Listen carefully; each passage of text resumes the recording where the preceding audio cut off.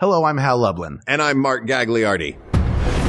Since the dawn of humanity, one issue has gone unsettled. With the fate of the world in the balance, we're here to settle, once and for all, best children's book. That's right. Don't worry, everyone.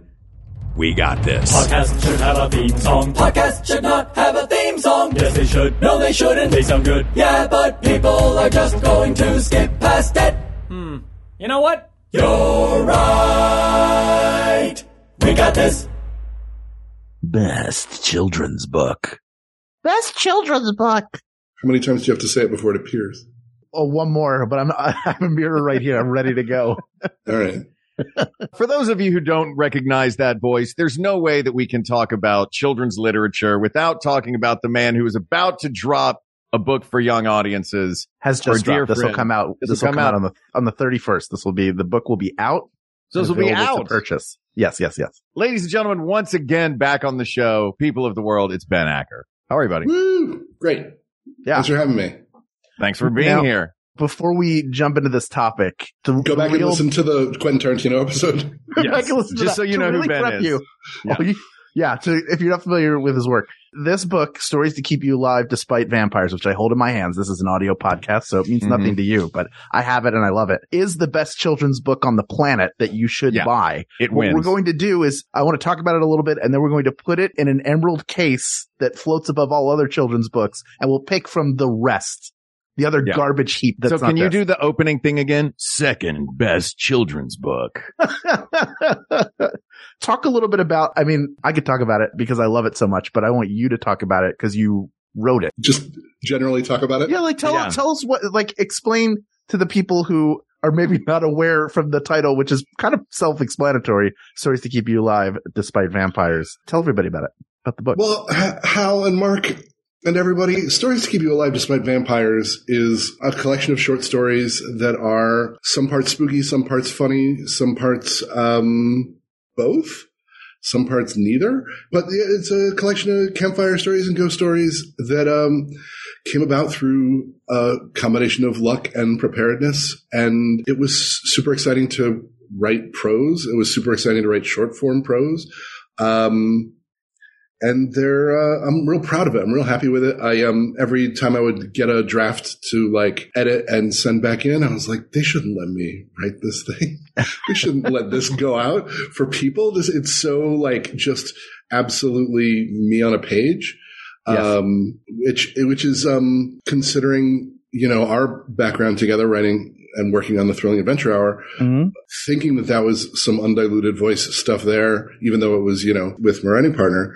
This is even more me-y. Yeah. Which is, good if you like that sort of thing. I do. I will also like to chime in and say that I too loved this book. I texted you right after I read it that it did feel like a pure distillation of Ben Acker because we spent so long with you and Ben Blacker having created the Thrilling Adventure Hour and we did, a decade's worth of shows. What do you think because here was a difference that I was very excited about is that now audiences are going to get to read things besides dialogue that you have written, because our scripts would frequently be filled with Ben Ackerisms that were buried in stage directions and notes within the script. And all that the audience heard was mostly the dialogue. How different is it now that you're crafting stories that have this element as well, that have this third person voice as well? It's challenging. It's because, the stage directions in that show were few and far between. Mm-hmm. It was mostly sound effects and dialogue. And to be able to write the prosy bits in between, the fill-ins and the setting the scene and what is and isn't dialogue, it's the good kind of challenging. Yeah. I guess it's, and it's also Blacker and I wrote 3, Star Wars novels, and writing this in short story form, vastly different from that even. Mm-hmm. It's a lot more like sketch writing. Just because you have to get in fast if you're going to do, if it's a bunch of short stories versus, 250 pages to tell one tale. Yeah. It's very, economical in the way that sketches. And they say, comedy and horror are similar in that, their tension and release. And it's the same kind of thing. It's heightening to the highest point and then get out. There were stories in the book that I thought were going to be 40 more pages, Yeah. And then it was oh, no, let's get out here and imply with a sentence what those 40 pages would have had. And that is some of the magic of that book too. Yeah. It's fun telescoping in and out of stories like that. Yeah. I just love, like, I'm sitting here doing the math because I don't like when other people talk because it means I'm not talking. And we've known each other for. You just do math when other people are talking? Sometimes, whatever. Sometimes it's a song. We've known each other for like 18 years.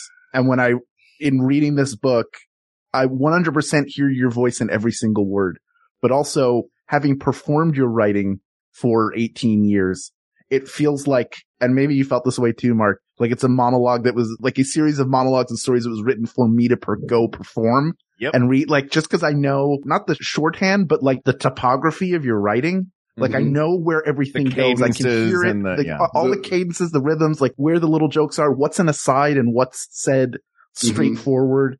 It adds an extra layer of enjoyment. But for someone who has never even heard of the Thrilling Adventure Hour, this is the book that I would have loved to have read when I was like 9, 10, 11 years old. Like, I would not have put this down. It would have been completely worn out and creased because I would have read it multiple times. So it's great and now I have that book and my friend wrote it. Yeah. And I get to tell everybody about it. And it's just so exciting. Like, it's so good. It's so it's good. Fantastic, dude. Thanks, it's also, what's cool about it is that it's cool. You know what I mean? Yes. It's a cool book for kids. It's not you talk to kids on the level in this book. Mm-hmm. It was surprising how much there wasn't like, hey, will you turn this dial and make it more, because for kids or whatever, like there's no, I didn't get you write much the of that. way you write, and your writing has always been accessible by any age. Come on, guys. Here's the thing, and you can get it. And if you don't know this word, look it up and like, let's keep going. Yeah, exactly. 100%. You're a kid. You may not have come across this word yet. Fine. I'll wait. Go look Here it it is. up. This is what books are for. Yeah. You know, like when I was a kid getting read to at bedtime, if there was a word that I didn't know yet, that my father was reading, you know, as I'm going to bed, I would raise my hand and he would either define it if he had a good definition or else we'd go to the dictionary. That's right. Yeah. He'd invented the internet and he looked it up and that's how your vocabulary grows. And I'm not super aware of much of that in here, but like, I wasn't going to like shy away from. I feel like the guiding, like what makes it appropriate for youngs is what you're saying, Hal, is like, this is the book I would have wanted. Like the amount of spooky I could handle, the amount of like just freaky scary I could handle was like up to a point. And then past that point, it was like, I don't want to hear this. I don't want to know this. Yeah. But like at that point, like, I want this to stay with me forever and kind of freak me out in the dark. Yeah. Yeah. I think that there are going to be children who read this that will have it help inform and shape their sense of humor, like the humor filter that they use to look at the world. And so that's another cool thing about the book. And another thing that's like so cool about it is it's really funny, and you'll get a lot of it as a child. And then as you reread it and revisit it, because, it's my favorite book. Like, I've gone back to books that I read as a kid and read them again because I love them so much, and they still hold up, and you maybe appreciate like another layer and realize, this informed my viewpoint on something or my sense of humor about something. So this feels like a book that can do that. Thanks, dude. As I was going, I was like, I want this to be a book half remembered. I want this to be a book where kids grow up to go, I feel like I remember reading this thing, but that couldn't have been a thing because that's not a thing. That's too weird. Yeah. But like, I swear to God, I read this thing where this happened. And does anybody else remember this? The internet? I had that for Scary Stories to Tell in the Dark. Scary Stories to Tell in the Dark. Oh, the dog version? Knuckle on your snout has stuck in my head for some reason. That one line. Oh, that's the other thing about this book that is pretty cool, that is tooting someone else's horn. The artist, Scott, is so good at it. I wanted for this book, like Scary Stories to Tell in the Dark, to be moderately effective at scarring children in the writing, but the art, the illustrations to really stick in there forever and mess kids up. Yeah. Yeah. What's really cool great. is they have that sort of vintage style to them. Without being a reproduction of the other thing. It's not a parody. It's not a spoof. No. I'm not talking about even Scary Stories. I'm talking about they harken back to like that sort of high contrast style going back to, the illustrated classics books. You know what I mean? There's a story in the book about a spooky phone. That's exactly the image I was going to mention because it looks like a drawing from the 50s, but all of the contrast of light is someone holding a phone while in the dark in their bedroom. And it is a freaky image. It's really cool. Yeah, it's really good. The book is great, so man. good. We're both huge. You know, we're obviously friends and look, this is the best podcast I've ever been on. Keep talking. Yeah. This book is fantastic and I hope everybody reads it. And your audience is smart and your audience that is already smart is just going to get younger but will be still equally smart. I keep saying this is for the weird kid. Yeah. And the Halloween adult. Yes. Yeah. You know, I like that. There's the people there. It's a specific group of people and I love them. And like they're the Gaiman heads, you know, they're the Tim Burton fans. Sure. You know, like, but they're head and shoulders above it. They're the Halloween adults. They're the ones that look forward to it all year round. Oh yeah. And like, that's their Halloween is their Christmas. This is my Valentine to Halloween adults. Your Valentine to people for whom Halloween is Christmas. That's right. Well, what an Easter miracle. God bless us, everyone. Next year in Jerusalem. Should we talk about some other great children's books? Because you're not the first. You're not the first children's book author. I am alphabetically. That's true. That's fair. Not by first name though. That would be A.A. Milne. Yes. You got me again, Milne.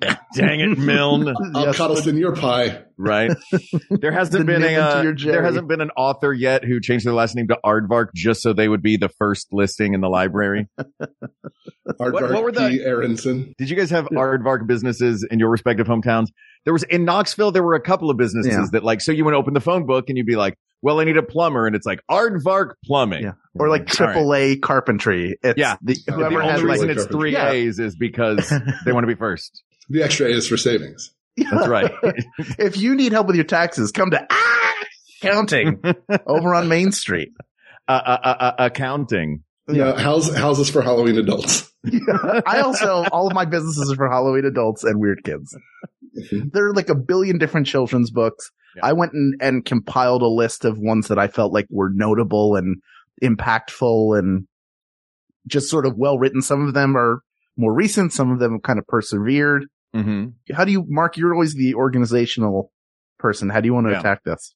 Well, I was thinking about this earlier. I think there are, and Ben, you now knowing a little more about the publishing world, I don't know if there are specific categories that is broken into, but it seems to me like there are three main categories that we can look at here. I'm not saying we necessarily have to pull one from each and then, have them duke it out at the end, but I think we can break it down into these categories. And that would be sort of early development board books and the first books that you get. And then like baby books. Sure. Like the Hungry Caterpillar and there's a monster at the end of this book. The monster starving. He ate the monster at the end of this book. The monster at the end of this book is for way more advanced audiences. That's true. Hungry Caterpillar. It is. No offense, Eric Carle. Yeah. Wow. All right, Oliver Shalom. Carl. Rest in peace. Yeah. We miss you. And your whole bunch. Good night to you, Moon. You, Eric Carle.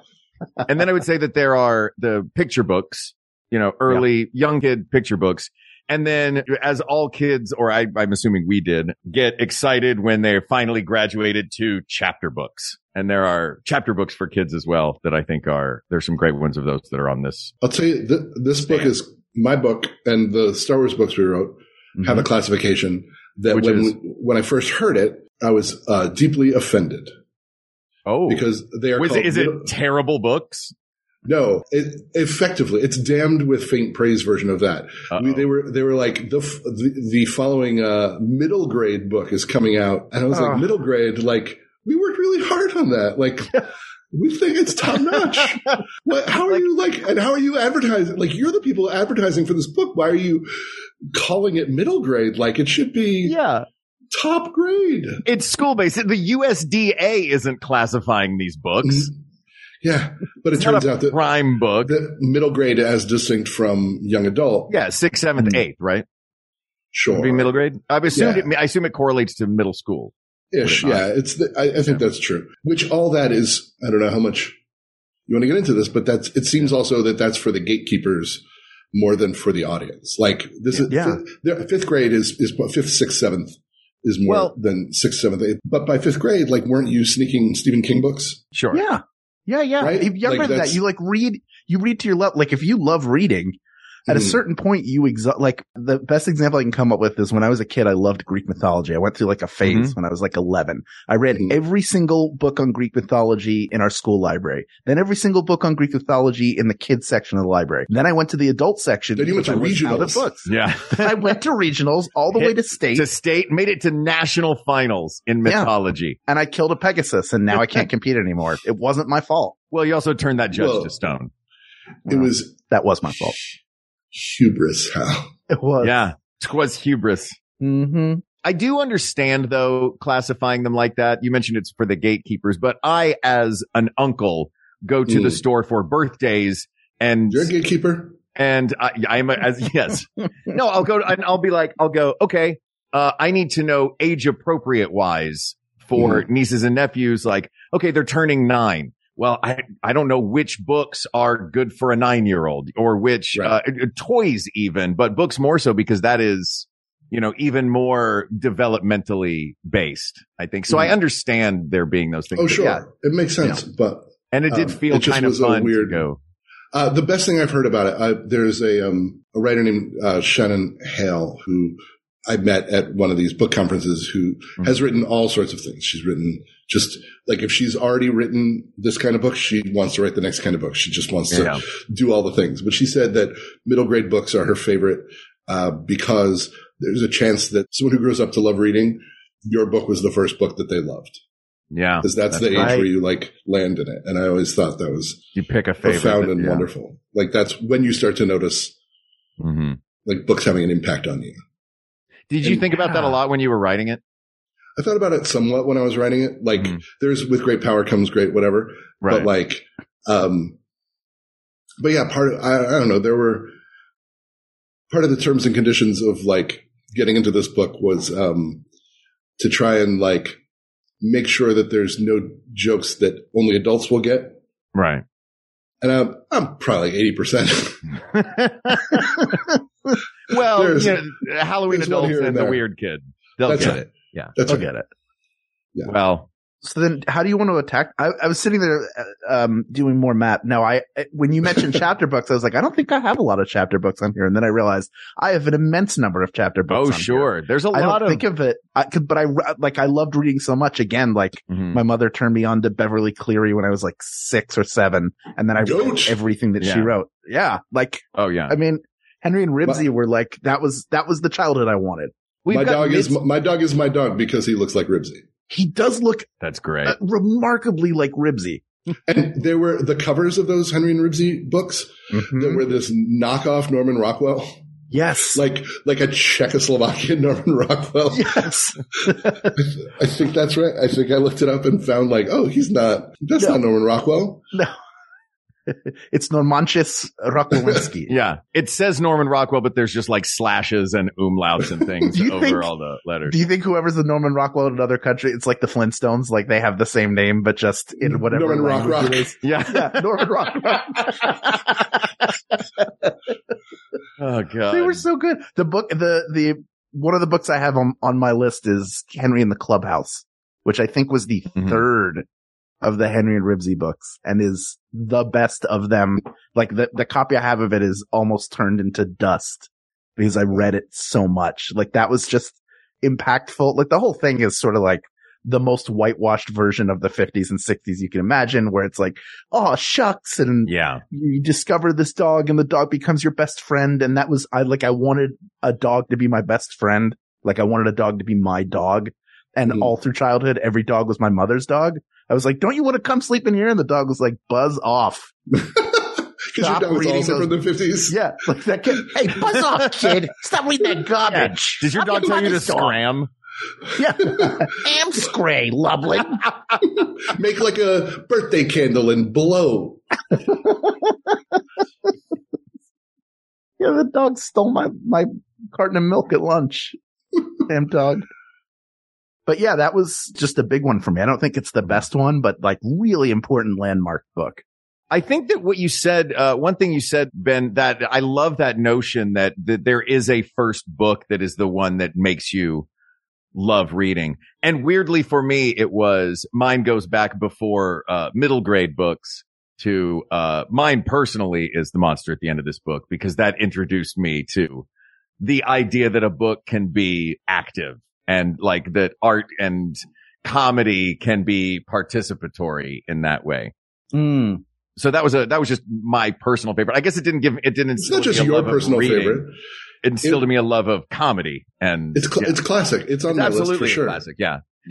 So why don't we start? Why don't we all agree that Monster at the End of This Book is golden? Put it up on the wall. I mean, Monster at the End of This Book. I am ready to put that one on the Mount Rushmore, and then chisel 3 of the faces off of it, until we have one ultimate winner. But you're doing There Can Be Only One. You're not doing Rushmores now. No. We've always been at There Can Be Only One. Yeah, that's season 2 is Rushmores. Yeah, season 2 we're going to do all Rushmores. But we're going to. You're still in season 1. Yeah. This is season 1. How long is your season? 1 million episodes. Look, we're actors. We're not good at contracts. We've got 8 more episodes in season 1.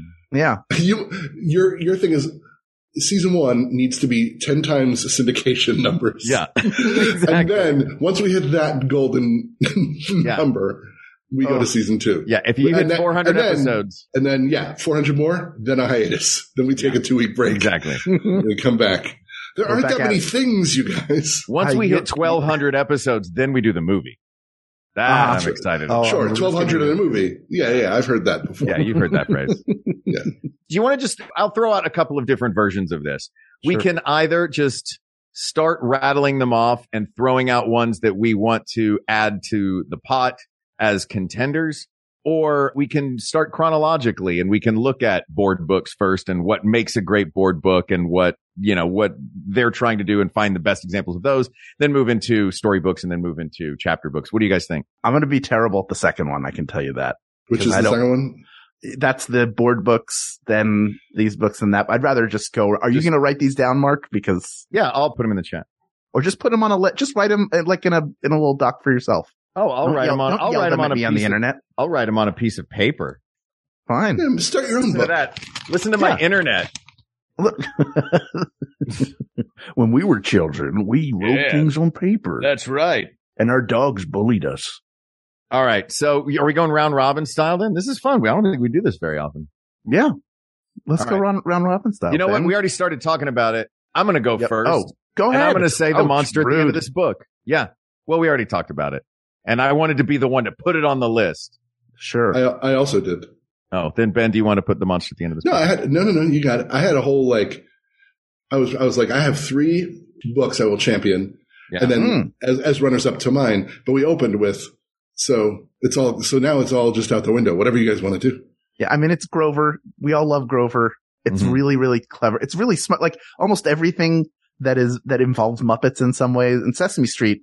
Like there are layers to what they do that like maybe a lot of people don't catch when they're very, very young. Yeah. But this book is probably a really good distilled version of how clever they are. And it's really well illustrated. Speaking of distilled versions. Grover's all of us. We're all Grover, right? Grover is like the representation of who we are. Speaking of distilled versions, for those who don't know this book, can one of you give a 1-sentence description of what the monster at the end of this book is? Grover, a little Jewish Muppet, is trying to prevent the reader from turning the page because, as he says on page 1, there is a monster at the end of this book. And the closer you get, the more pages you turn, the closer you get to the monster at the end of the book. And he puts all sorts of obstacles in your way to turning the page. And every time you turn a page, the obstacle. It should be pointed out that Grover is a monster. Yes. All right. Yeah, I mean it is a perfect children's book. There's even there's a new ebook version out that is pretty fun, but is not to me the tactile magic of the original. But it is fun because there are now animations when you swipe to turn the page of the bricks crumbling or the wood that he has hammered up falling apart. But there's nothing like that original version. Have you seen? I saw a ringer tee that I love. It was a ringer tee of the "You turned the page." I was very, very excited to see it. You know what's particularly appropriate for the three of us to love this book is Yeah. that it is 1000% character voice. Like, it's all point of view. It's all Grover talking to the audience. It's all, there's no, right? As I remember, there's no narrator. There's it's just Grover as, you know, Grover in it up.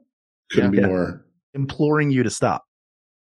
And Yes, it's but such a there's direct, nobody else for him to talk to. Yeah, it's a direct ask. There's no third person narrator. This book is Grover talking to me, asking me to do something. And by continuing this book, I'm doing the opposite of what Grover wants me to do. This is and scene he is work. losing his mind. Right? Like, this is exactly like character as comedy. Yeah. Yeah. Exactly. And the obstacle is you, the reader, Yeah.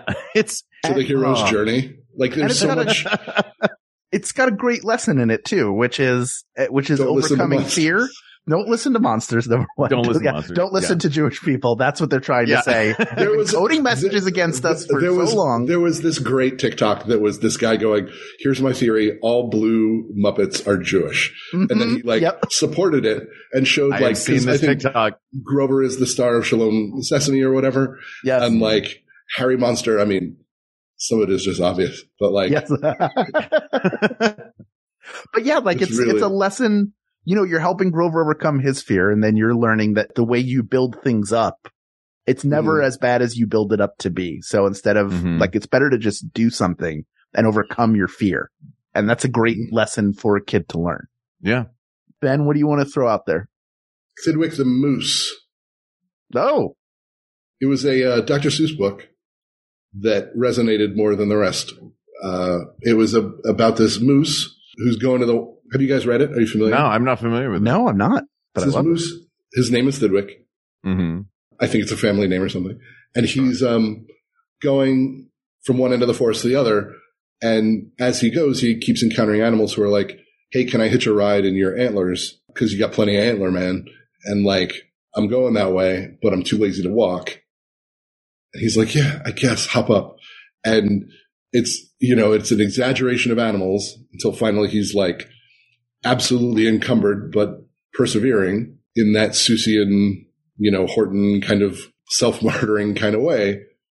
And then the reveal, they're like, what are you doing? Like, what's on your agenda? Why are you crossing the forest? And he's like, "Yeah, no, I'm molting my antlers."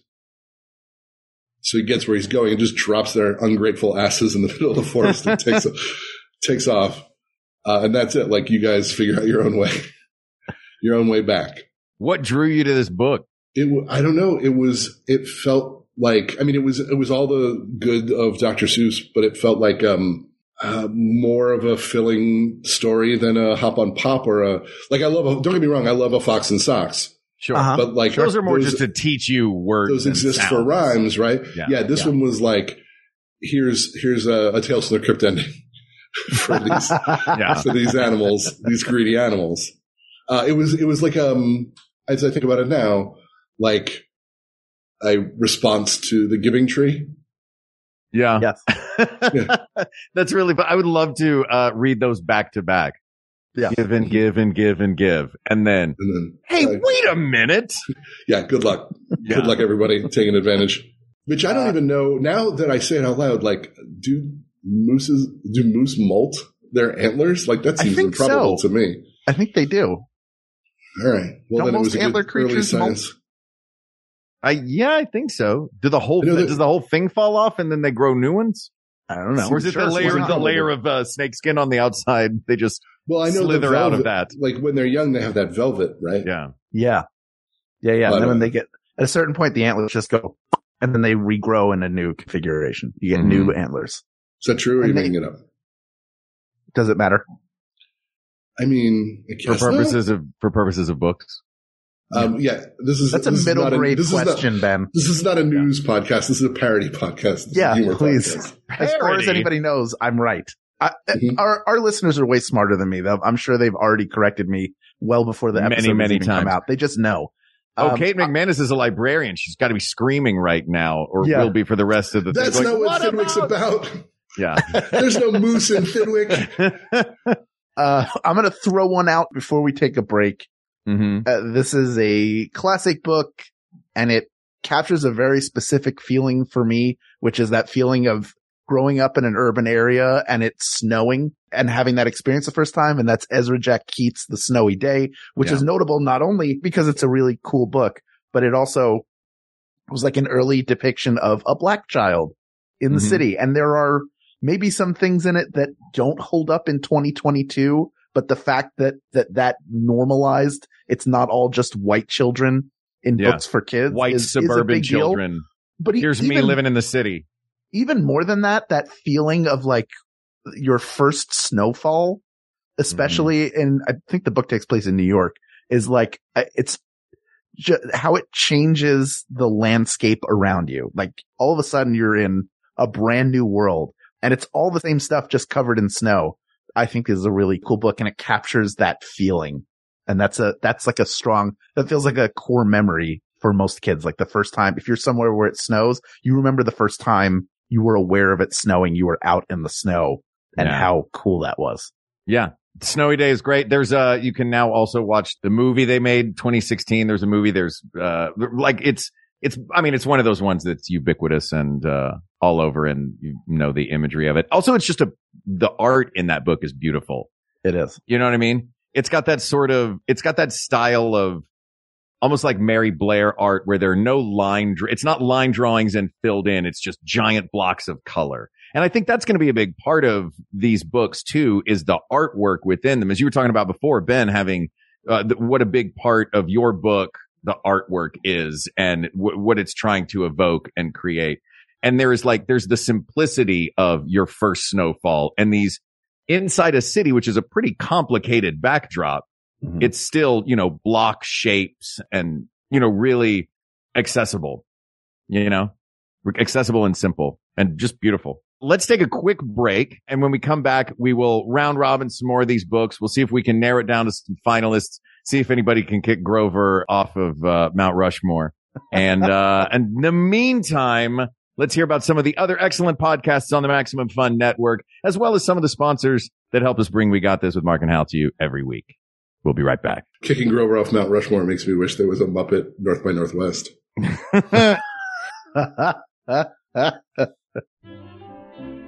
This episode of We Got This with Mark and Hal is brought to you in part by Trade Coffee. And I don't want to get too deep or sentimental here, but self-care is important. We all have these little moments in the day that we make just for ourselves. And you should do that. You should maximize that time. And that means you shouldn't start with some mediocre grocery store coffee. You deserve to start your day with the best coffee that you can make at home. And that's what Trade Coffee provides. Mark, you've been trying different types of coffee that you've gotten from Trade. What do you have now? I'm excited to find out. Well, currently the coffee that I have from Trade is Panther. Ooh. Yeah, Panther Mejor, which I believe means the best panther.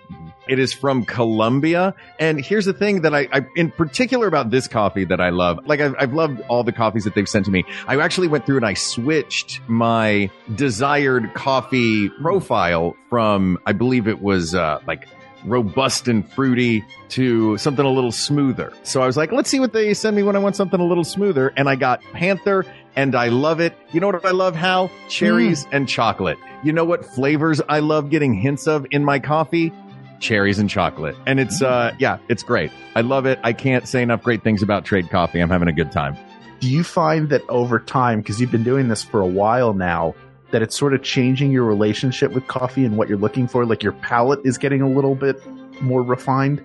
It is, because I'm so used to drinking, like you mentioned before, just, whatever coffee was around. Come on, man. We came up in the theater. We've had some burnt garbage coffee backstage. So when we get a really nice cup of coffee, and where I can actually think about things like, oh, do I want to go light and fruity or do I want to go mellow and silky this week? Those aren't things I ever thought about before. It was always just, is this hot and can I get back on stage quickly? So it's nice to get a little self-care in there and actually have a really nice cup of coffee. The best part is that you can shop their most popular coffees by roast or flavor profile, or you can take their coffee quiz and get expertly matched with coffees that you'll love. Like you can either know what you want going in, and that's great, or you can work with them to figure out what you want and what you like the best. Yeah, I was a quiz guy. I loved the quiz. But I'm an online quiz fan anyway. You don't even drink coffee, but you should take every online quiz that you can. Come on, look, people of the world, don't you just want to do this for the online quiz element Right. of it? Which coffee are you? I want to know what coffee I am. And the Yeah. best part is, when you try Trade Coffee, you've got nothing to lose because Trade guarantees you will love your first bag. And if not, they'll work with you to replace it for free. The goal is for you to find the coffee that's perfect for you that you're going to love. Yeah. You know what, Hal, while you were doing that last little bit, I actually went online and I looked up and I found out what coffee you are. It turns out you are El Mejor Panther. I knew it. I knew the pet. Show them that you're a panther. Listen, if you want to support small businesses and brew the best cup of coffee you've ever made at home, it's time to try Trade Coffee right now. Trade is offering our listeners a total of $30 off your first order, plus free shipping at drinktrade.com/we-got-this. That's drinktrade.com/we-got-this for $30 off of your subscription to the best coffees in the country. So enjoy, and I hope you're drinking a Trade Coffee as you listen to the rest of this episode of We Got This with Mark and Hal. All my Disney parents are Ursula and the Tramp. Sorry.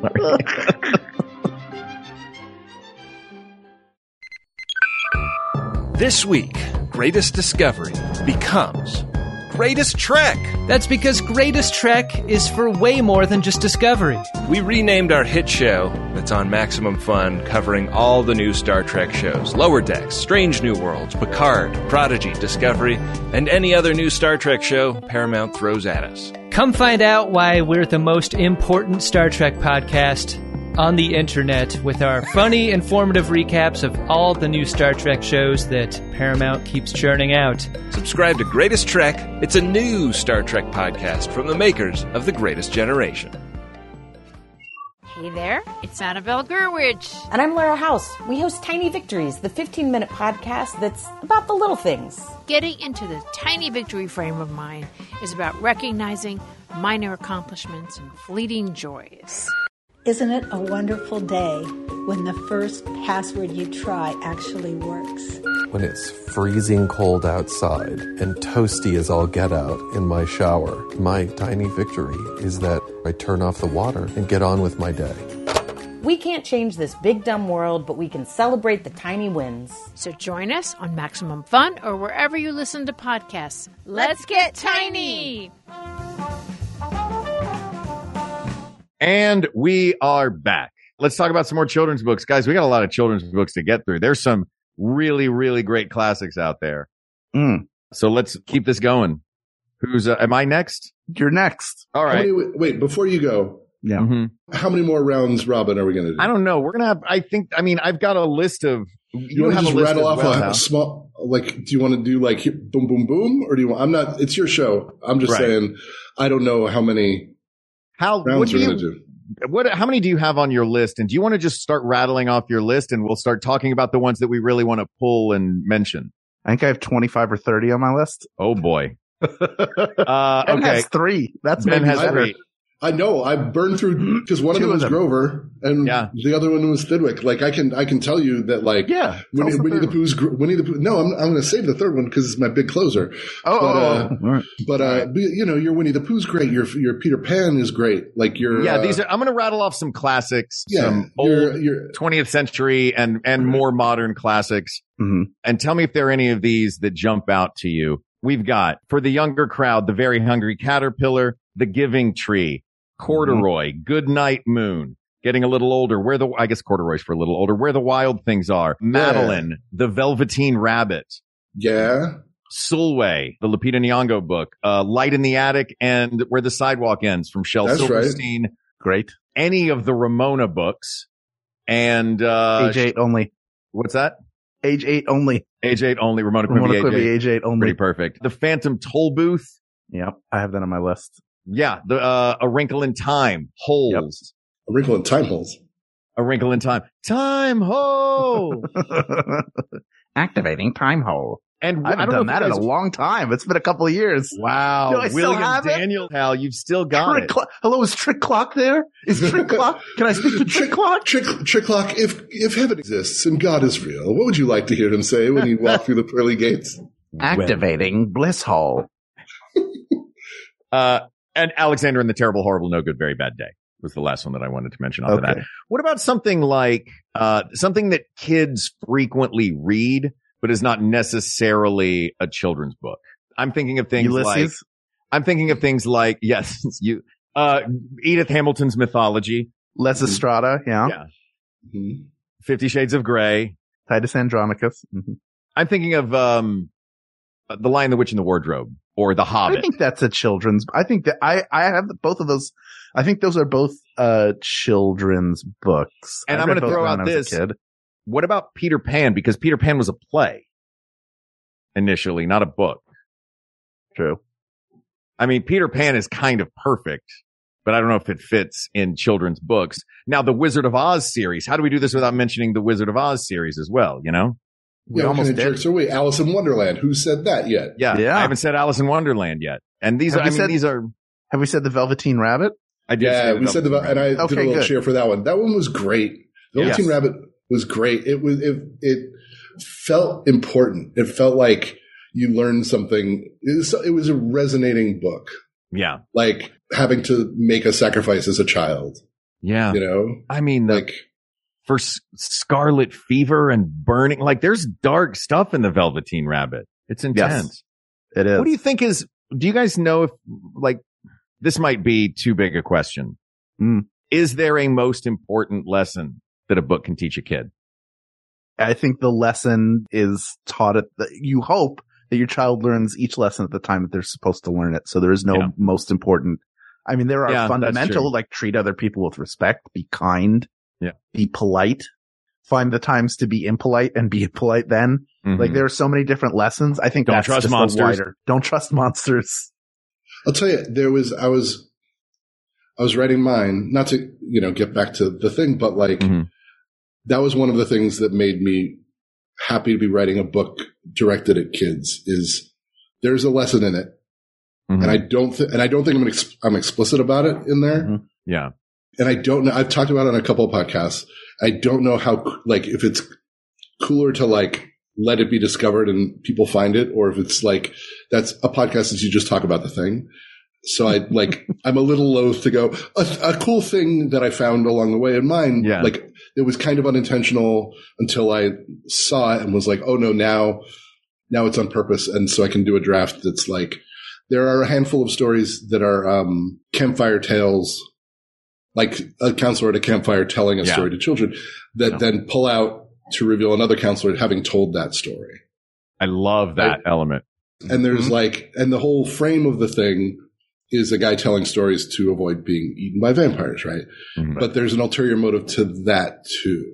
And like, I'm writing this thing going, if I can teach kids even subliminally to question who's telling them what and why, that's noble. Like that's something important. Yeah.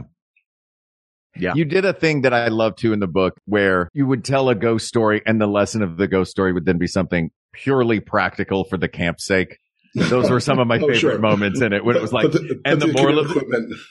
Make sure you put the canoe equipment back in the shed. That's the moral of the story. Yeah. Like, I love that. It's a fun detail that keeps happening in the book too. That's a lot of fun. But that's it. That's who's like, that's the waterfront counselors telling a ghost story. And so like, this is the purpose of, like start to read with that eye, start to, in a world where it feels like that's a lesson. When you talk about lessons, one that I think is really important for kids that maybe even if they're told, it doesn't always take. I can say that from personal experience, which is to feel like you're enough and to not be, not that you shouldn't grow and improve, but like realize you're enough at any given time. And that's, you already mentioned the book briefly, and I recently bought it as a gift for a child because I as soon as I looked at it, I was like, oh, I remember this. I have the experience of reading it and I remember the story, which is Corduroy, about a bear who's passed up because he's missing a button. He spends all night looking for it because if he doesn't have the button,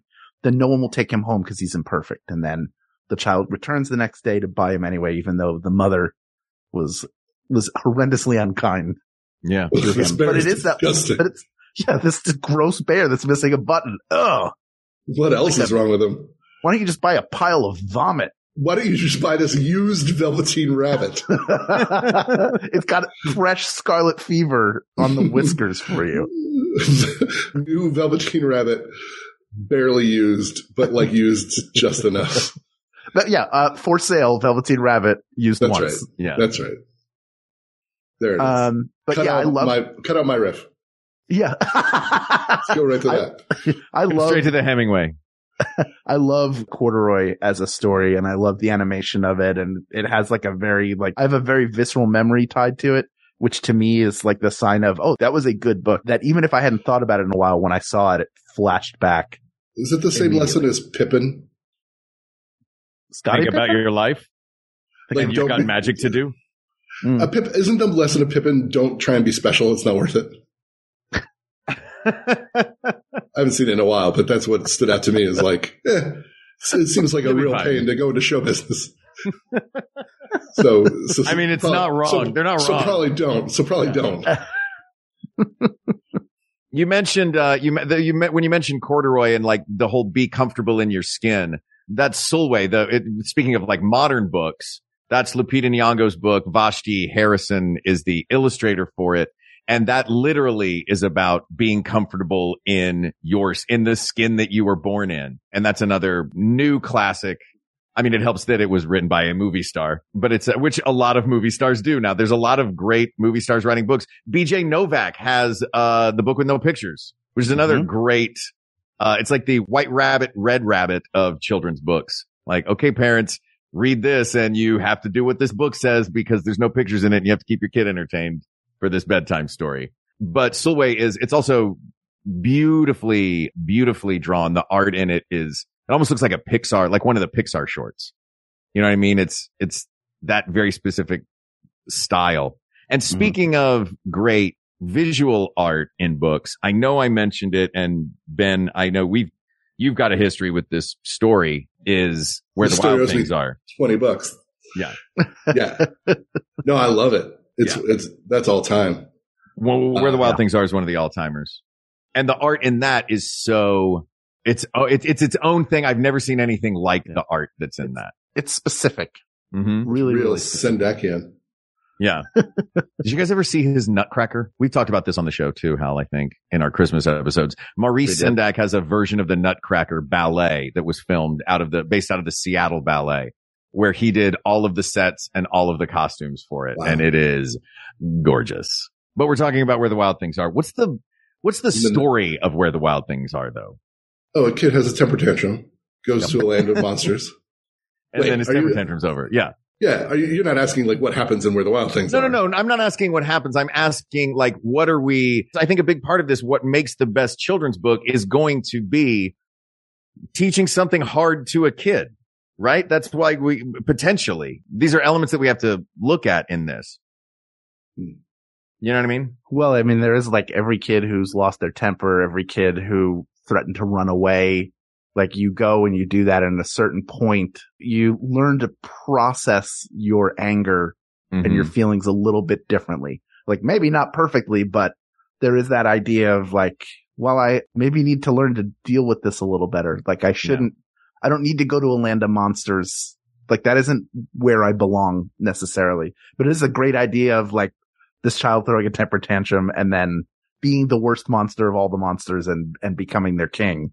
But like, but also point, like it's also like a trip. Like it's also like a crazy trip because like he does all the things with those monsters, but he comes home and his meal's still warm, you know? Yes, exactly. Like, it goes through no time at all like, passed. Yeah. Yeah. We're getting that. Like, this is what it's like to process these feelings. This is what goes on in your head. Like I remember being a kid and being upset, and I don't even remember what it was. So I'm sure something dumb. I wanted to run away, and I was putting stuff in a pillowcase. And my parents' way of dealing it was like with it was like, well, you're going to need to pack these things, and you're going to have to go here if you're doing it. So it wasn't like you're staying here.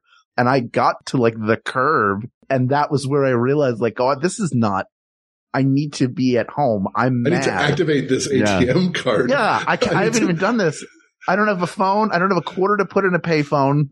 If I'm going to go back in there, all my stuff is there. I didn't take my Star Wars toys. They're in the basement. So I might as well stay. But like, was it so humiliating to go back? It was really tough. We didn't talk Did for you like did you not 3 years. expect for them? You didn't expect they would take you back in, but they did. Yeah, I was like, oh, maybe this is too much. It's not like another family touched you and they had to like kick you out of the nest. No, got close, but I ran away. I knew it would be bad. This is why we've done almost 400 episodes together. I love that you and I have a very similar, I'm going to run away and get as far as the corner story.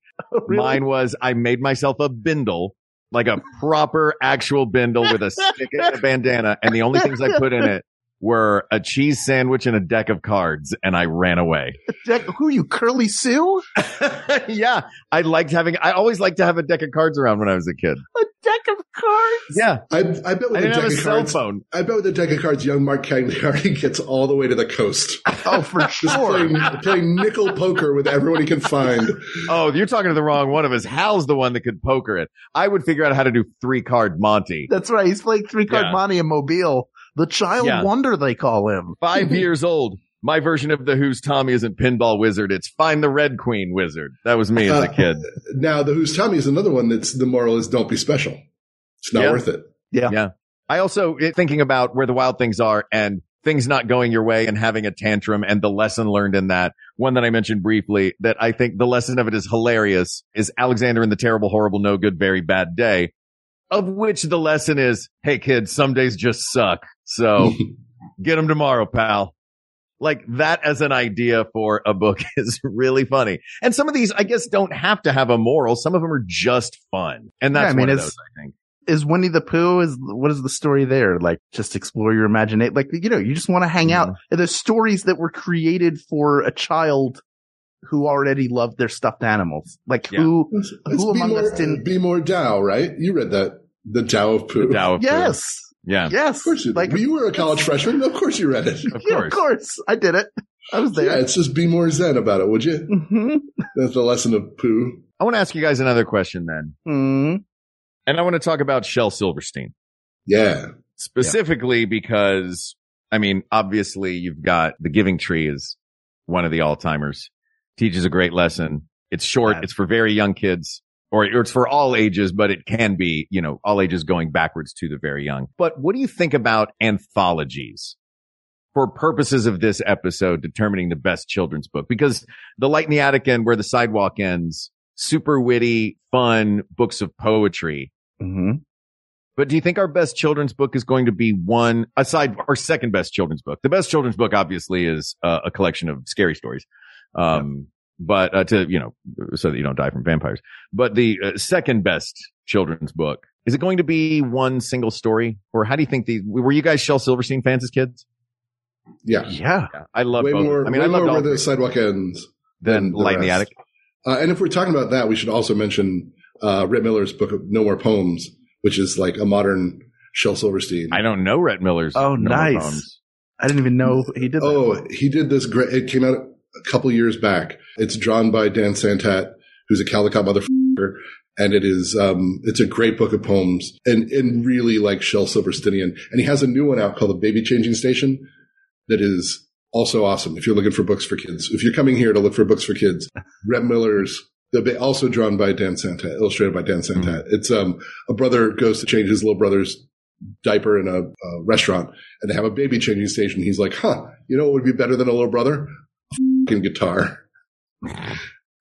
And on from there. It's just really good. Pretty fun. Hal, were you a Silverstein kid? Huge. I actually like, with your ABZs. That's another great Shel Silverstein book, as is Lafcadio the Lion. Just the lion that learns to fire a rifle. He learns how to shoot back at the hunters. Yeah. I mean, but then he gets discovered by a grandmaster of the circus, I believe, that he becomes a circus act. Because he would do all the trick shots, like he'd pull the trigger with his tail or look behind him, pull it with his toes. It's just a really fun, silly, but he's just an odd, silly, dude. But those two, Where the Sidewalk Ends and A Light in the Attic, are probably two books that I read. I would just cycle them back and forth for a really long time. They're still good. They're still clever. His illustrations are so bizarre and weird and fluid, but also really grungy. Yeah. They're great. They're just great books. There's something really raw but also very polished about them. And that's that original Sesame Street vibe. Mm-hmm. Mm-hmm. Which is also the thing we were talking about with your book, Ben, which is Shel Silverstein is on the level with the kids. Mm-hmm. You know what I mean? Shel Silverstein is writing. He's like, guys, okay, yeah, you can read, books that are going to teach you an important lesson or books that are bedtime stories. I'm not here to condescend to you. Yeah, I'm here to talk exactly. to you. We're equals. We're coming at this as equals. We're coming at this on the same level. And, hey, this one's kind of subversive and funny. Read this. Isn't that one good? Oh, you like that? Okay, check this one out. This one's really funny. Mm-hmm. Like that is one great thing about Shel Silverstein. But he can also do The Giving Tree, which is the poignant version. Or a poignant work of his. Did you see the internet amended The Giving Tree a couple years back? No. Where they gave dignity to the tree. Like I wish I had more facility with this thing, but there were pages that you could put in your copy of The Giving Tree that told a story that was more righteous and more like less people pleasery. The tree itself was not sacrificing itself for this greedy. Right? It was like, let me teach you how to, that's the point of it. Yeah, it's essential to it. Yeah, but like, I don't know that it cuts deep enough to a child, right? Mm-hmm. I don't know. No, but this version of the thing is like, well, what if it wasn't the twist? What if it was like, hey, learn how to like pick an apple off the tree and keep that tree around? Yeah, but I think it's also a story. What's brilliant about it is it's a story you revisit. You see it through a different lens as you age. Right. The cat's in the cradle. It's not sad as a kid. Like it is a little bit. It definitely is like, oh, that's a shame about that tree, but also, man, that tree's so nice. You don't think about it that much. And then as you get older, it gets sadder. So the lesson kind of sticks and changes. And again, it has the potential to shape, at least in some small way, how you approach the world and how you approach people who are there for you or who give things to you or objects. Yeah, the lesson is you got to scrape them off, Claire. That's right. All right. So do we think that there is a Shel Silverstein book among these that's going to come through to join Grover in the finals and the Velveteen Rabbit? I think you kind of have to put the Giving Tree up there. I think it's Sidewalk Ends. No, you don't think so? You think it's where the sidewalk ends? I think it's where the sidewalk ends. I think there's more for more people and where the sidewalk ends. I have to agree. I think it's either Sidewalk Ends or Light in the Attic. Light in the Attic. I was trying to think of which collection of poems I liked more. It might be Where the Sidewalk Ends. That's the one with Sarah Cynthia Sylvia Stout, isn't it? Who wouldn't take the garbage out. Sounds right. And the garbage piles up in the home. Yeah. It stopped rhyming like right in the middle there. There's this, and then the garbage is like everywhere. And then her mother was like, you should clean this up. And Sarah Cynthia Sylvia Stout said, no, I'm not going to take the garbage to the sidewalk. You got Silverstein. Exclamation point. All right. I want to this is becoming a little episodic, I realize. But I have another little game I want to play because I think there are three real classics that are, I think they're not even one book. They're multiple stories. They teach multiple lessons. They're beloved by millions. So I think that if we are going to pull one of these out, this is all games of whittling. We're whittling down. Sure. So I think we can pull one of these. And I'm wondering if the way that we pull the one that is the ultimate victor out of these is by the collection of characters that they create. All other things being equal, they're going to teach lessons. They're beautifully written. They're illustrated well, but they each have such vastly different collections of characters. And that is The Wizard of Oz, Alice in Wonderland, and Winnie the Pooh.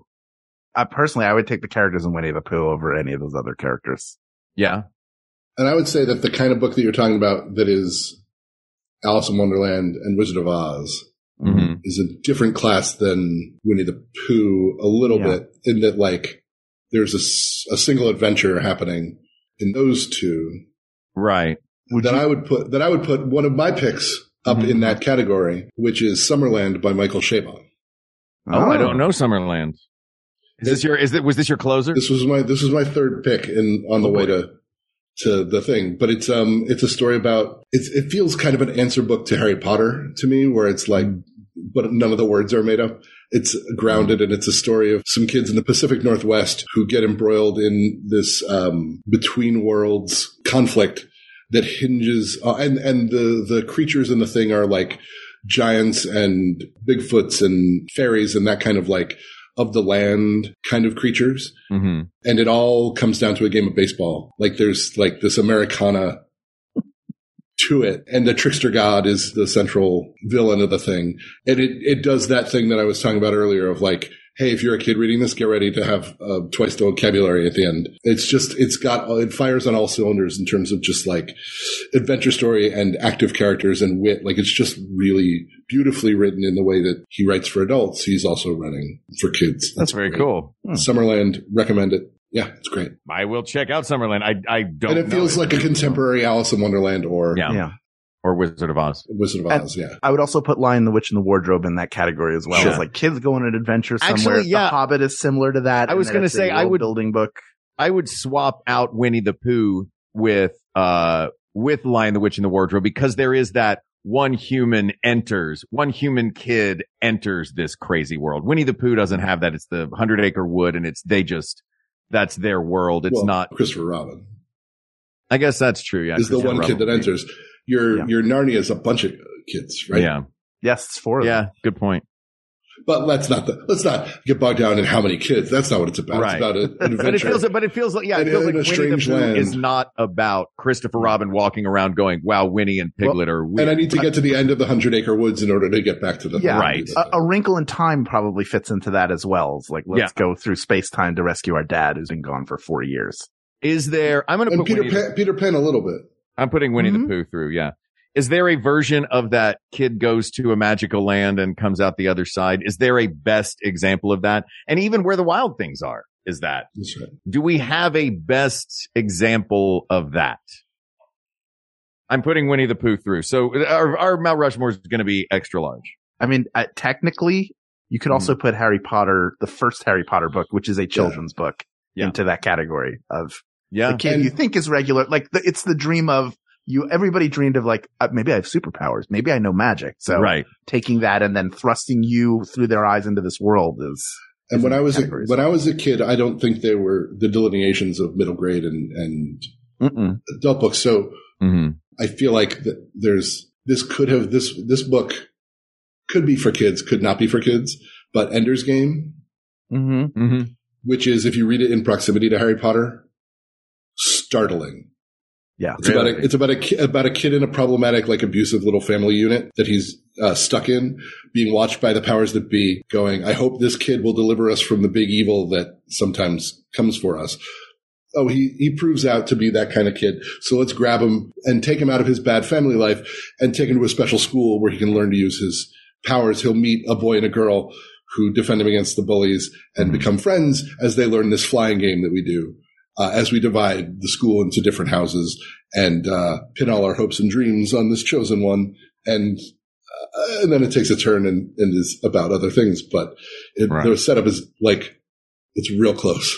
Yeah. And arguably for kids, kid protagonist. Yep. But like, you guys have read it. Like, stuff happens in there. Yeah. But the movie was PG, right? Yeah. Phantom Tollbooth is also kid goes into a weird vehicle for puns, though, right? That's all it is. Yeah, but I have to say, as much as I enjoy the book, the film with Butch Patrick, that is burned into my skull. I watched that so many times. Really? As a kid. Yes, I loved it. I never saw the Chuck movie. Jones animation in it because he winds up in he goes to the Phantom Tollbooth. Everything about it is like this weird. Very much frozen in time, but trying to show like could be any time. But no, this is clearly like 71, I think it was. 71, 72, 70. Yeah, somewhere in there. Is Secret Garden in that? Kind of, although they keep coming back. They don't wind up just in the Secret Garden. They can go back and forth. They don't, they can go back and forth and go into the Secret Garden whenever they want to, right? Mm-hmm. Yeah. Yeah, no, I didn't have the Secret Garden on here, but it's another classic. Mm-hmm. Do we have a version of this that is rising to the top, though? I mean, I don't see one that I would put. They're hard to against of these ones. Yeah, yeah. Like from what we already have. Of what we already take have, one of these and Wizard of Oz, Alice in Wonderland, Narnia. Any of these? Do any of these? I mean, I would argue that is Charlie and the Chocolate Factory in that idea as well, and James and the Giant Peach. Those like I haven't put any Roald Dahl on here yet. Yeah, crazy. Well, probably with good reason. There's a lot of problematic stuff Well, Orson Scott Card and J.K. Rowling have already been.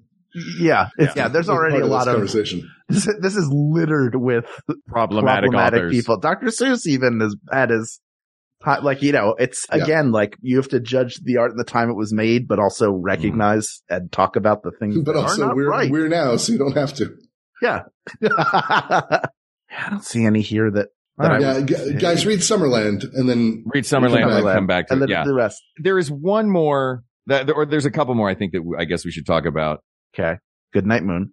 Goodnight Moon is classic. Goodnight Moon's job is to put you to sleep. It is pretty boring. I know. I love that, but it's the perfect whole bedtime job book. of that. It's the perfect bedtime book, yes, but we're looking for the perfect children's book whose primary function shouldn't be put you to sleep.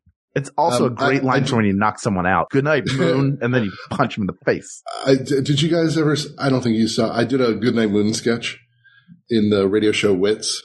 I don't know if I ever saw it. Did you do it live at Largo? Or this was just on the radio? No, this would have been in Minnesota. This was on the radio, yeah. It was Jim Gaffigan and John Moe. And John Moe's this dad who's reading Goodnight Moon to his kid, and his kid's falling asleep. And he says like the kid's asleep, but he's finishing the book. So he says Goodnight Moon, and the moon's like, what? Did you say something? And he can't believe that he's in this conversation with the moon. And the moon is just trying to like figure out if this guy's trying to buy drugs off him.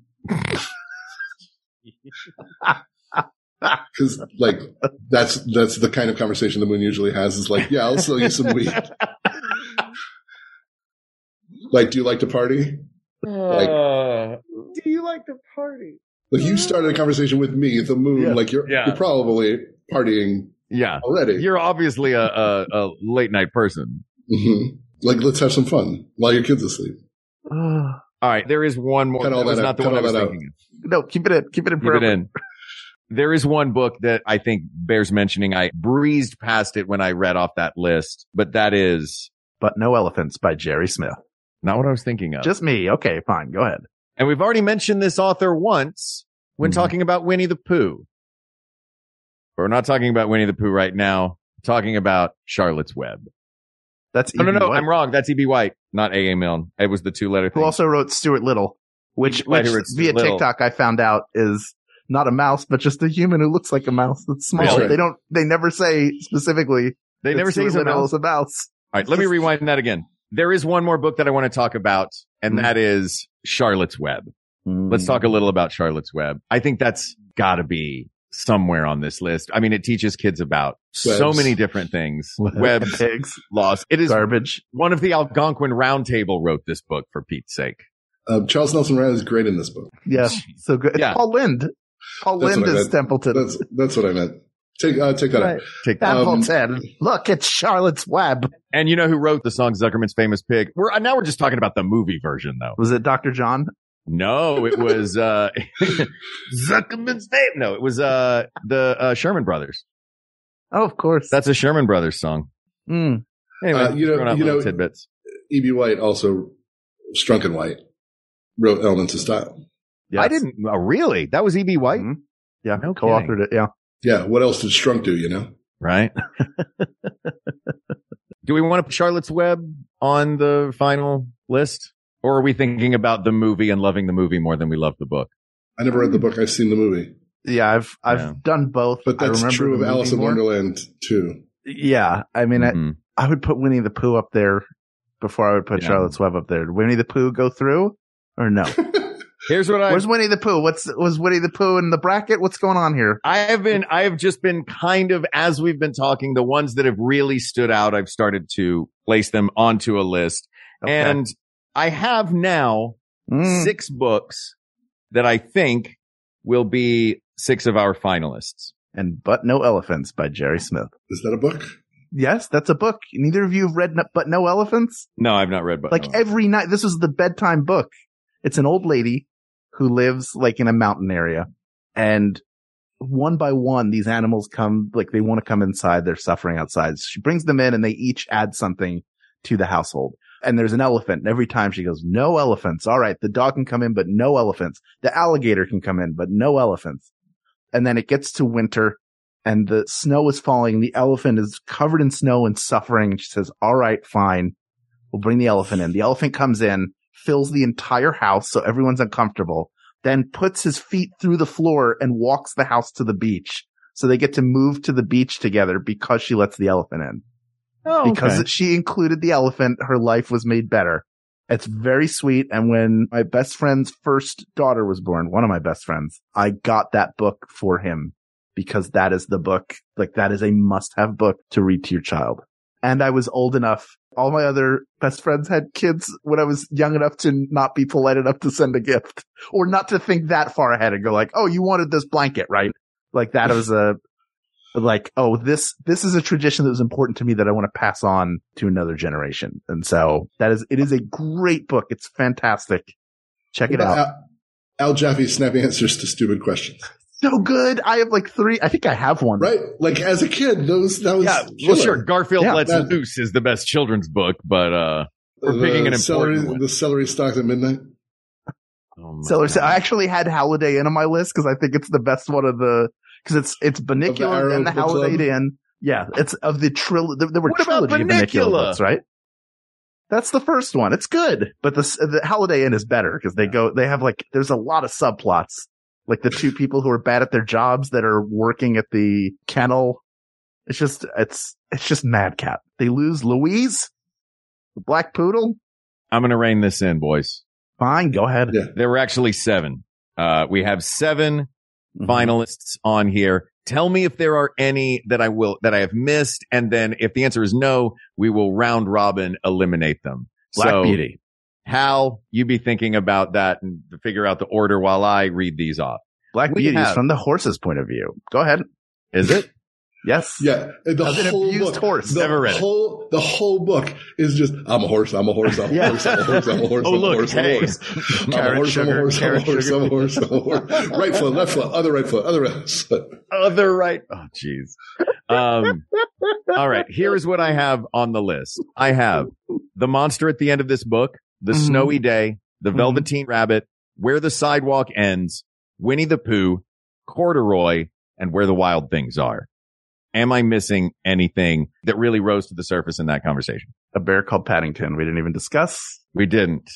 But look, there's the stop motion. Hold on. Wait, I'm going to eliminate it. Calm down. Let me finish. I have the floor. Hold on a second. I have the shelf. Reclaiming my time. I'm reclaiming my time. Reclaiming my time. Distinguished gentlemen from Philadelphia. Yes. As a caveat to that, there are 1,000 great children's books we have not discussed, including Paddington. That's the last one. I was going to say, okay, I have a better memory of the stop motion animation shorts from 1977, which are great, that showed on Nickelodeon for a while. And of course the 2 films, the sequel of which is a perfect movie. But anyway, I just wanted to mention it. It felt weird not to have it mentioned. Tales of a Fourth Grade Nothing. Go ahead. You guys know Mac Barnett used to run 826LA. He's become a children's book author, and his books are great. There's a whole bunch of books that, because we haven't been children in so long, we don't know about. It's been a while. A bunch of childless men don't know the contemporary children's book stuff. So, all caveats about the past 40 years. Yeah, exactly. And including also past 40 years of your Paddingtons and your things we didn't remember or get to. Yeah. Because they don't get Google where I live. So I heard they're installing it. Are there any though that you would like to add to this list that you think are egregious overlooks? Now these are some classics. All right, my list. Oh, Ken Plume has our producer's privilege, the Lemony Snicket books. Just mention them that they exist. Yeah, they do exist. They're very good. And Neil Patrick Harris is great in them. Yeah. The Adventures of Alfred E. Detweiler, or whatever that one is. The one where he's in like the haunted house. It's got like Edward Gorey like art on it. I don't even remember the name of it. Go ahead. The Berenstain Bears. Files of the Berenstain Bears. Richard Scarry's book. What do people do all day? House of the Clock in its walls. The Bel Airs. We have to stop eventually. So what? Super Fudge. Hal, who's going first and in what order? Well, I have just one question for you. Are you there, Mark? It's me, Margaret. What about Little Women? Little Women That's a is book one that I think people can be introduced to as a child. Could you put the list somewhere where I can Johnny see Tremaine? Yeah.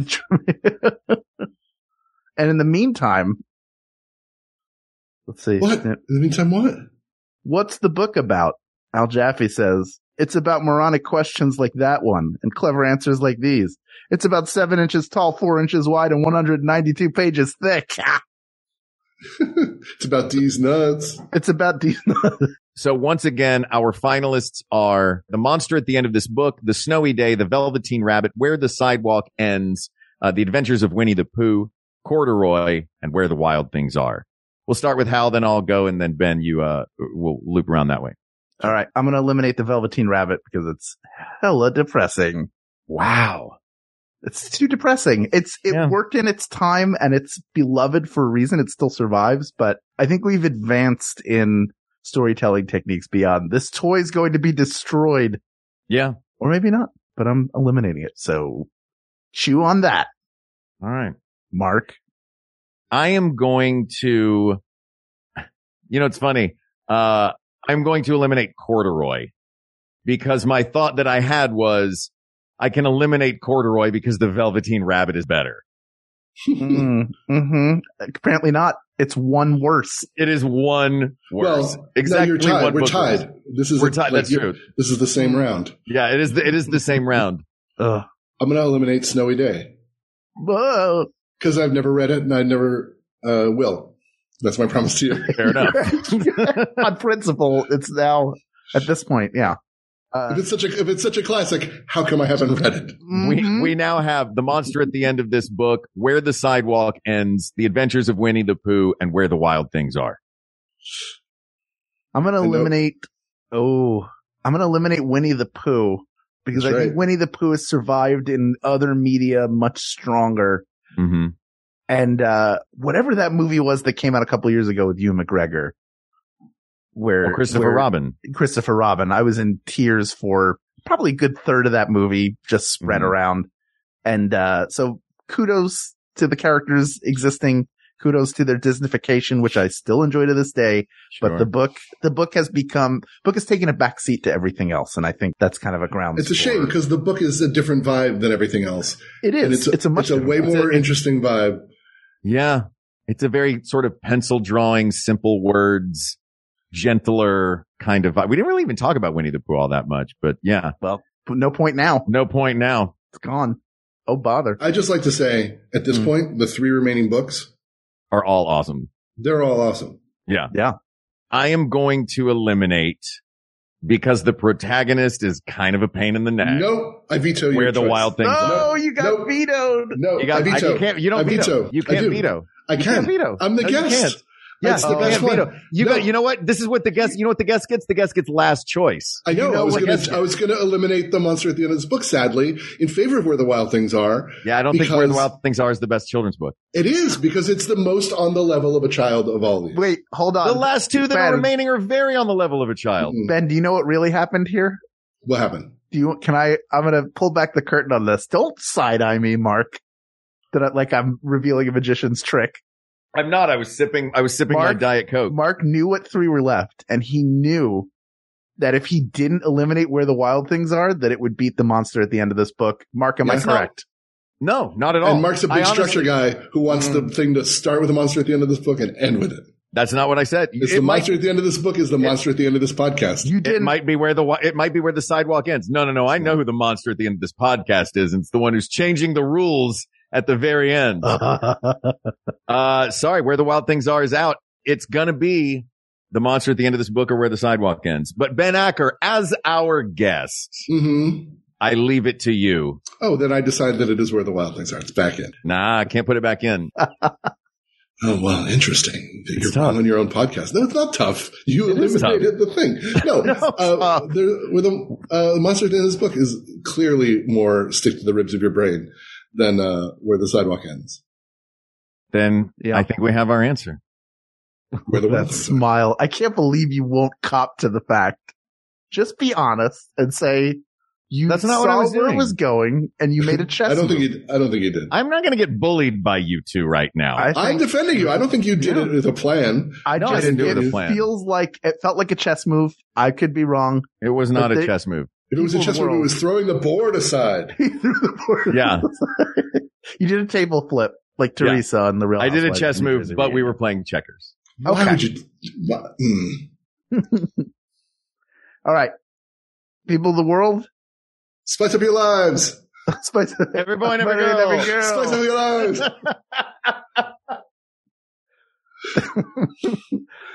There's a monster at the end of this podcast, and you don't finish this podcast, whatever you do, because there's a monster there. Oh, you kept going. Doesn't work well in this format, does it? At all? It works really well as a book, though. I'll tell you that. Yeah. It is the best children's book ever outside of Stories to Keep You Alive Despite Vampires, which is the real greatest. Oh, if that had been in the running and you eliminated that, I would murder you. But for the purposes of this episode, we are picking the monster at the end of this book with the great Grover, who needs only 9 more blue monsters to make a minion. and who is a lovable child who we're teaching not to be afraid, and maybe we learn not to be afraid as well.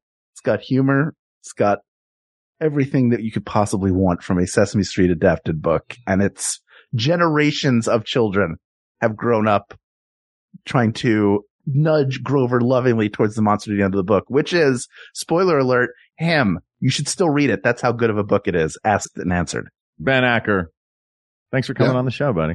Yeah. Thanks for having me. And your book is now available. That's right. And you can purchase it. It's no longer pre-order. Now you can have it in your hot little hands. That's right. If you get it the first week, it will help me out. Yes, get it now. You are listening to this. It has been out for 24 hours. You can still probably use the same link, which is bit.ly/despite vampires. Yes, and we will put that out there. It will be in the description of this episode. Go to your local bookstore. Yes, go get the book and enjoy it the way we have. And whether you're a Thrilling Adventure, if you're a Thrilling Adventure fan, you have to have it. Yeah, if you're not a Thrilling Adventure. You absolutely have to have this book. If you're not a Thrilling fan, you get still it for your have to kid. have it. Get it for your nephew, your niece, your local library. Hey, were those ors or ands? Yeah. Go get the book. And also follow Ben at Ben Acker. B-N-A-C-K. B-N-A-C-K-E-R. Yeah. Dude. Thank you for joining us. Thanks for coming back. Always a pleasure. The fit of giggles that I got in the Quentin Tarantino episode is one of the best times you can hear on a podcast. It's delirious in a hotel room. Good times. So fun. This topic is closed, but there are many more topics to discuss. So please reach out to us on Twitter at WeGotThisTweets or email us at WeGotThisPodcast@gmail.com or go to Facebook.com/Groups/WeGotThisPodcast. Discuss your favorite children's books. Discuss the books you're reading to your children, or the ones that were read to you, or the one you read as a kid, or the kids' book you're reading now. Or talk about the greatest children's book that we had to take out of the running, and share your favorite story from Stories to Keep You Alive Despite Vampires. How about that? And if every one of the people of the world reads this, we may have to do a best story to keep you alive despite vampires as a full episode. That'd be cool. Right. Everybody read the book. Ben, thanks for being here. Thanks for having me. Yeah. Yes. And also thank you to producer. Oh, what? Huh? I thought we were saying yes. Oh, yes. Yes. Thank you also to producer Ken Plume. You can check out all the amazing things he's doing at patreon.com/Ken Plume. Researcher Kate McManus, graphic designer Uri Kilman, and QA engineer Jen Alba. And thanks, of course, to our musicians, Jonathan Dinerstein and Mike Furman, for our score and theme song, respectively. And thanks to you, the people of the world, for giving us an opportunity to sit down with our dear friend, talk about not only his book, but some of the great books from our childhoods. And I hope that this got all of you thinking about the books that changed you as a kid. Have you thanked them? Maybe reach out and thank those books. Books. You know what? Oh, it's never too late to call a book. To all of you. If a book made a difference in your life, let it know. Thank you. Thank you. Thank you. Call a book today. For Hal Lublin, I'm Mark Gagliardi. Save a cowboy. And for Mark Gagliardi, I'm Hal Lublin. And don't worry, everybody. I'm Ben Acker. We got this. Lunacy. MaximumFun.org. Comedy and culture. Artist owned. Audience supported.